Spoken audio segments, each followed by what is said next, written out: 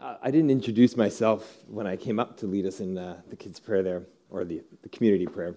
My name is Jeff, and I have the privilege of sharing a little bit today. I'm going to be brief because I actually principally want us to practice together the topic that I'm going to be talking about. So for the last little bit, we've been talking at Emmanuel for probably about 4 or 5 weeks around keeping the unity. I actually haven't been as present on Sunday mornings as I would have liked to, but I have caught up online.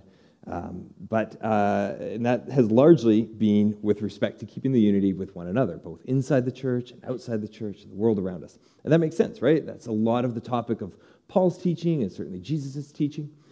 But today, what I want to talk about, what I want to focus on, is our unity with God, our unity with God, our Creator. And I'm not necessarily talking about our salvation. That's a whole other kettle of worms. That's a whole other topic for another Sunday. I'm talking about our innermost self and how we connect with God, the Father, God who made us. Because it's from there that we connect with ourselves. It's from there that we connect with the world around us. And it's from there, of course, that we connect with one another. I mean, Jesus first called his disciples so that they would what? That they would follow him, that they would be with him. This is the language of loving union, communion, of presence. It's not principally of intellect. Unity with God is really, I think, the job of spiritual formation, and this is the job of contemplation, which is principally what I'm going to be talking about today. The late Leanne Pine, who was a great teacher on contemplation, said, either we contemplate or we exploit. Contemplation asks, what can this person, or for this matter, this thing, do for me? Sorry, exploitation asks. I was like, hold on, that sounds weird. Contemplation asks, who am I, or what am I beholding, without regard for their usefulness to me. So my own story into this contemplative mind and this kind of world began about 6 years ago in around July, August. I was in a fairly stressful situation, and my own kind of it was quite a stressful situation, actually, and my own ruminating mind, my own kind of daily presence was really caught up in that situation at work. In fact, from basically the moment I woke up, if I even slept, from the moment I woke up to the time I fell asleep, and that was an asterisk on that. We also had young kids, to the time I fell asleep, my intellect, my ruminating mind was just focused on that situation. There was pretty much nothing else I could think about. It was compressing everything in me, except there was these few moments where I would be driving to work, and I would hear, and I'm not going to be able to get the verse right, because I like in remembering the verse, or even the words specifically right, but I would hear a voice or get the sense of he's leading me through green pastures. And I would see an image of a sheep walking through tall grass, and I would be kind of following this sheep. And essentially, the Lord was calling to mind Psalm 23. And it was just a few minutes, or just a few moments of somewhat clarity, of somewhat calmness. And I'm not even going to describe it in hindsight like it was some Zen moment, like I was just at peace with the world. And I'm not even going to say that it was this big emotional kind of feeling. In fact, in some ways, it was the absence of this big feeling. It was just stasis. It was just kind of just the absence of a big emotional feeling. It was just presence. It wasn't coming from setting or this powerful feeling, although powerful feelings can be a part of contemplation. It wasn't an environment, although environment can be that. It was speaking to my hidden away self. It was speaking to that part that we live with him. It was speaking to that I live no longer, not I. That was the linkage to these other moments that I had, of course, with the Spirit. I've had these other encounters where, I felt God, and maybe it's during worship, it's during prayer, and it felt experiences. This was certainly a lot more calm sense, just a sense of being connected with that most hidden away presence with God.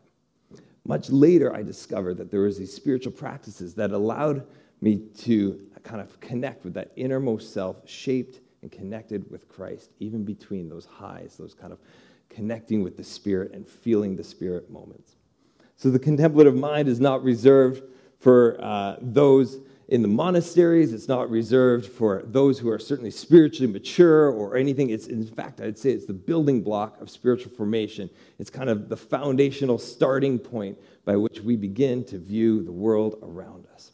You carry with you an innermost self, a part of you that is hidden away with Christ, a part of you that has been shaped and formed from the beginning, a part of you that is filled with joys and sorrows and complex needs and complex longings, and God knows that innermost self.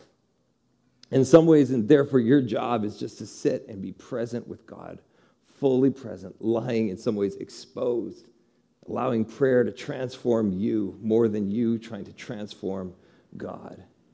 And the title of this sermon is, You Came Forth from God, Your Deepest DNA is Divine. And in contemplation, we're simply allowing our Creator to connect to that divine DNA, creating a space for that open posture of presence and attentiveness and in stillness. I mean, that connection point, creating that space for connection, that really is the definition of the word religion, religioso, which functionally means to be bound up in.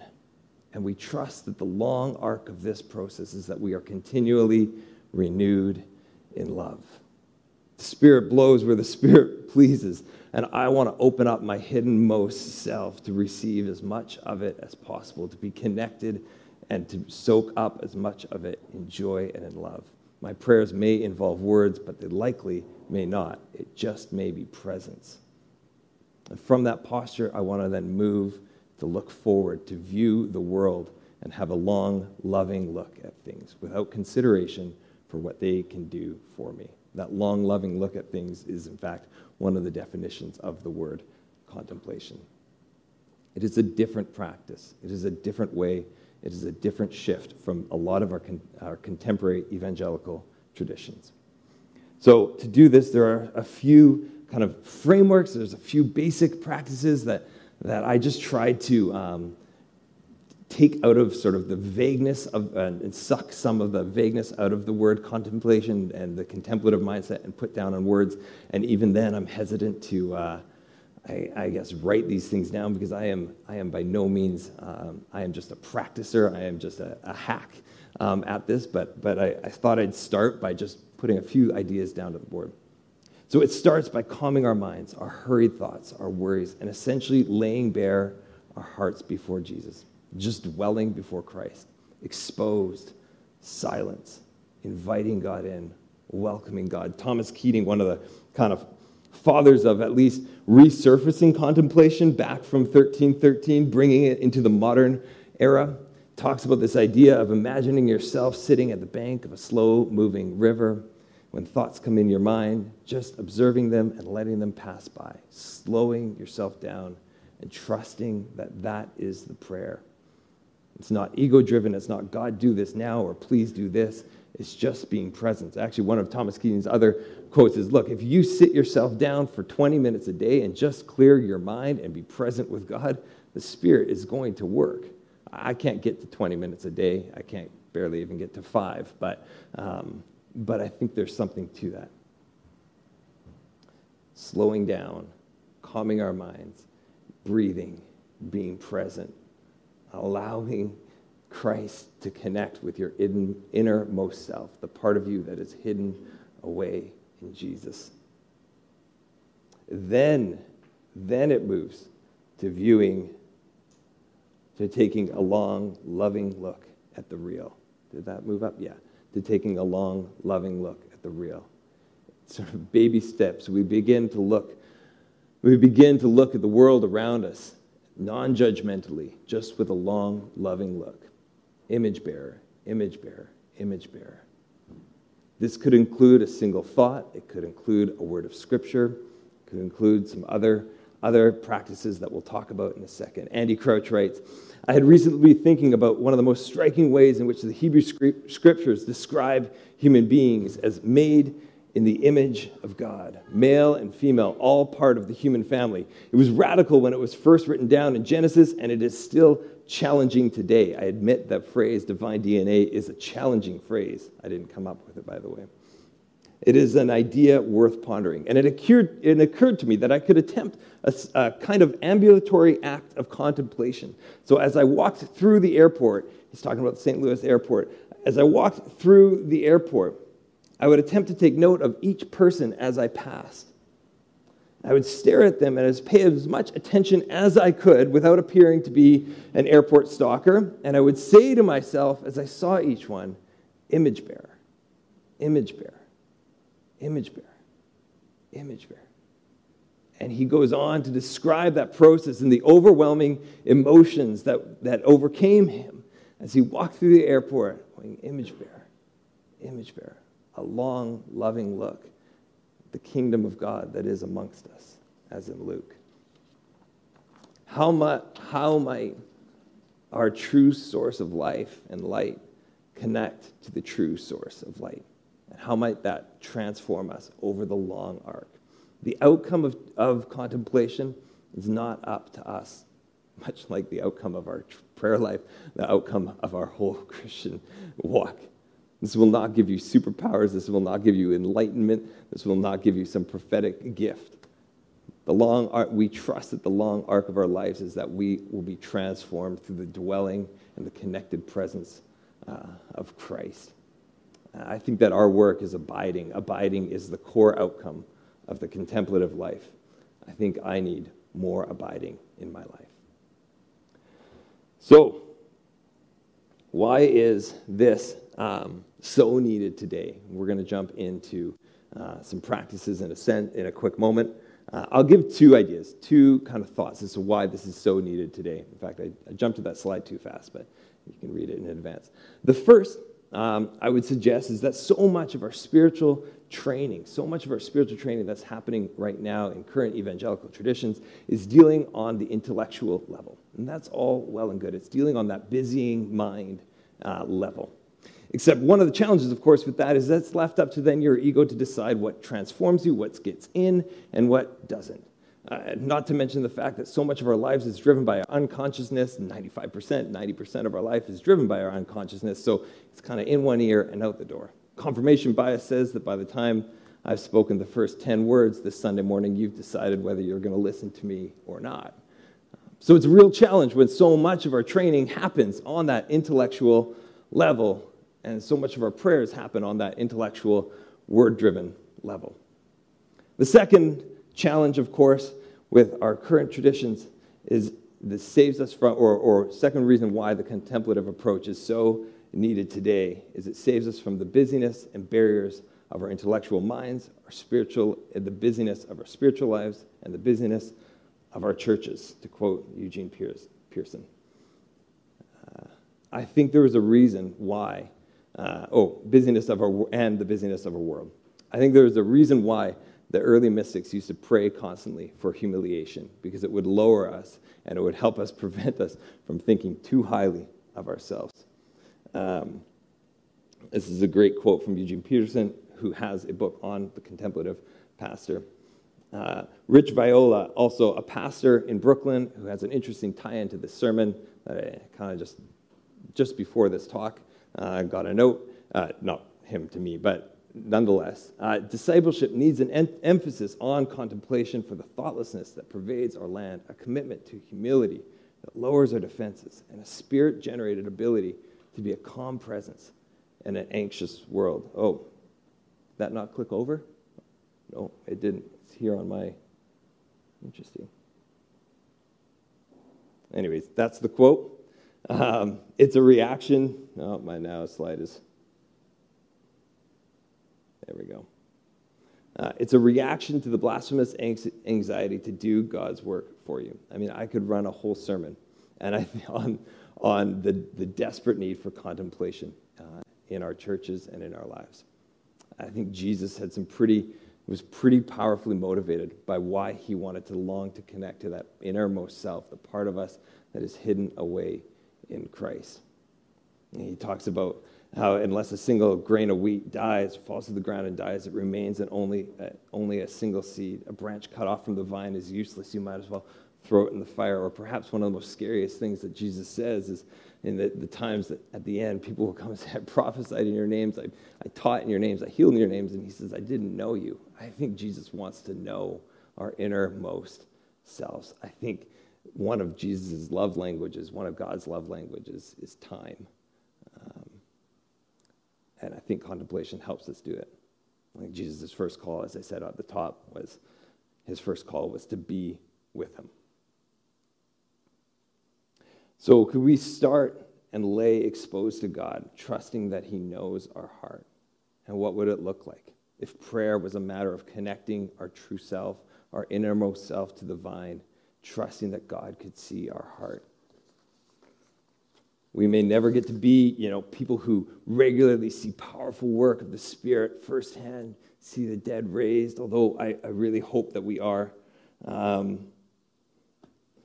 We may never get to see visions and dreams and audible words of prayer or, of the Spirit spoken over to one of us, although I hope that we are. And I hope that we are all of us. But I do know that you have an innermost self that is deeply formed by Christ, that is loved by Christ, that has held all of these highs and lows, joys and sorrows. And I know that Christ wants to meet you as you clear the deck, that you stay present to that holy now, and you allow yourself to be deeply known and take a long, loving look at the Father, and then from that, a long, loving look at the world around us. We're going to take a practice. We're going to do a practice in this in a moment after Peter leads us in a song.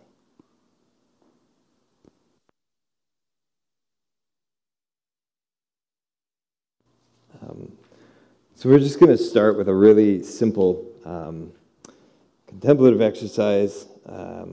It's called centering prayer, and there's actually a really great app that I use and really rely on a lot, and I'm now fumbling up on the thing here. Presentation went off air. Fantastic. There's an app that I use called the Centering Prayer app, and it's been a huge blessing to me because on pretty much every day when I just want to be able to enter into a contemplative mindset, that's kind of the tool that I get to use that I find helpful. And so the principle really is you sit comfortably. Rule number one. There's a great website by the folks at Centering Prayer who kind of guide you through this and can explain it much better. But sit comfortably is their first rule. Allocate whatever length of time you can afford, 3 minutes, 5 minutes, 10 minutes, whatever that is.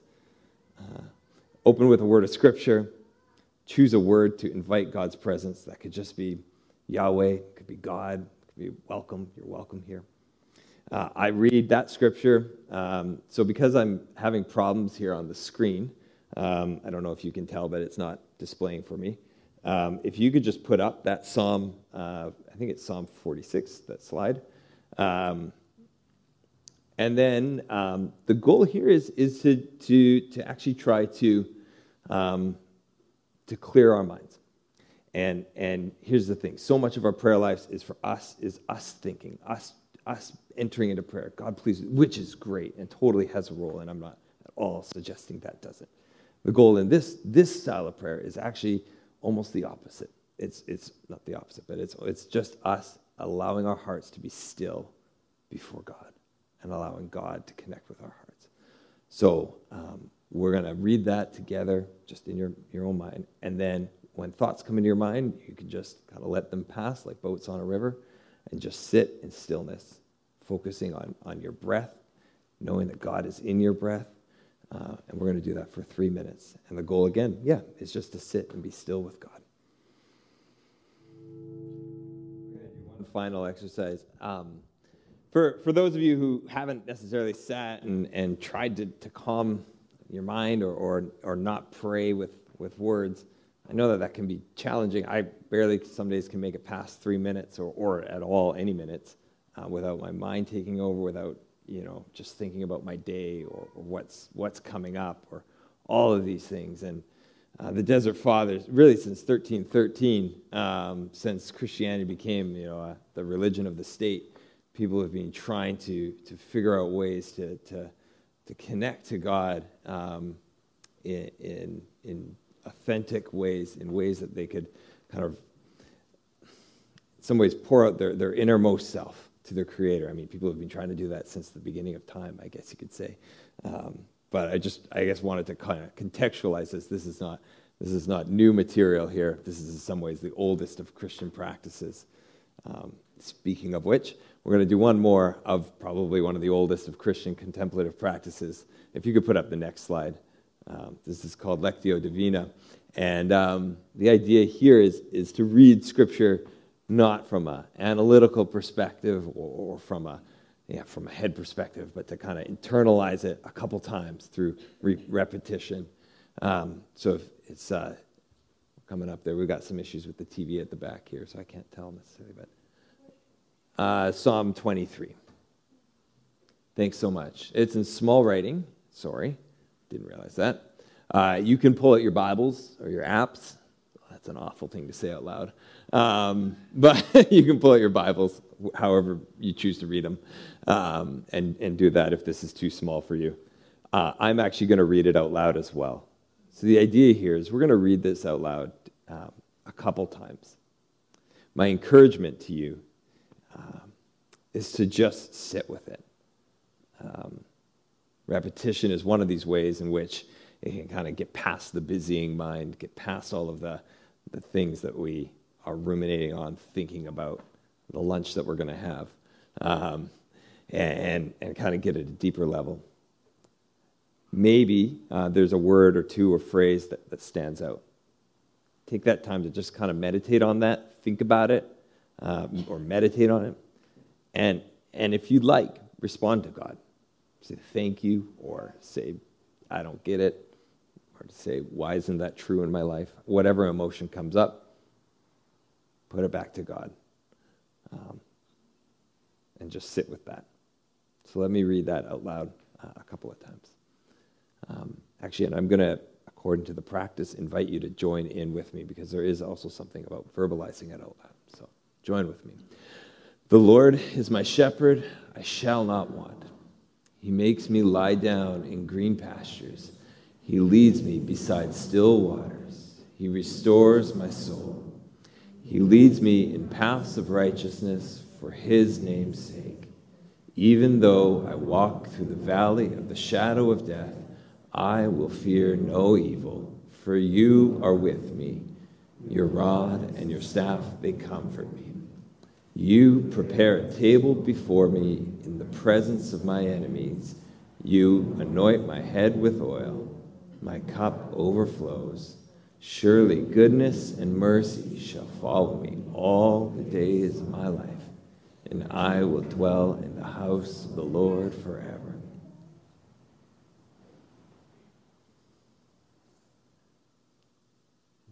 I'm going to read it again. The Lord is my shepherd, I shall not want. He makes me lie down in green pastures. He leads me beside still waters. He restores my soul. He leads me in paths of righteousness for his name's sake. Even though I walk through the valley of the shadow of death, I will fear no evil, for you are with me. Your rod and your staff, they comfort me. You prepare a table before me in the presence of my enemies. You anoint my head with oil. My cup overflows. Surely goodness and mercy shall follow me all the days of my life, and I will dwell in the house of the Lord forever.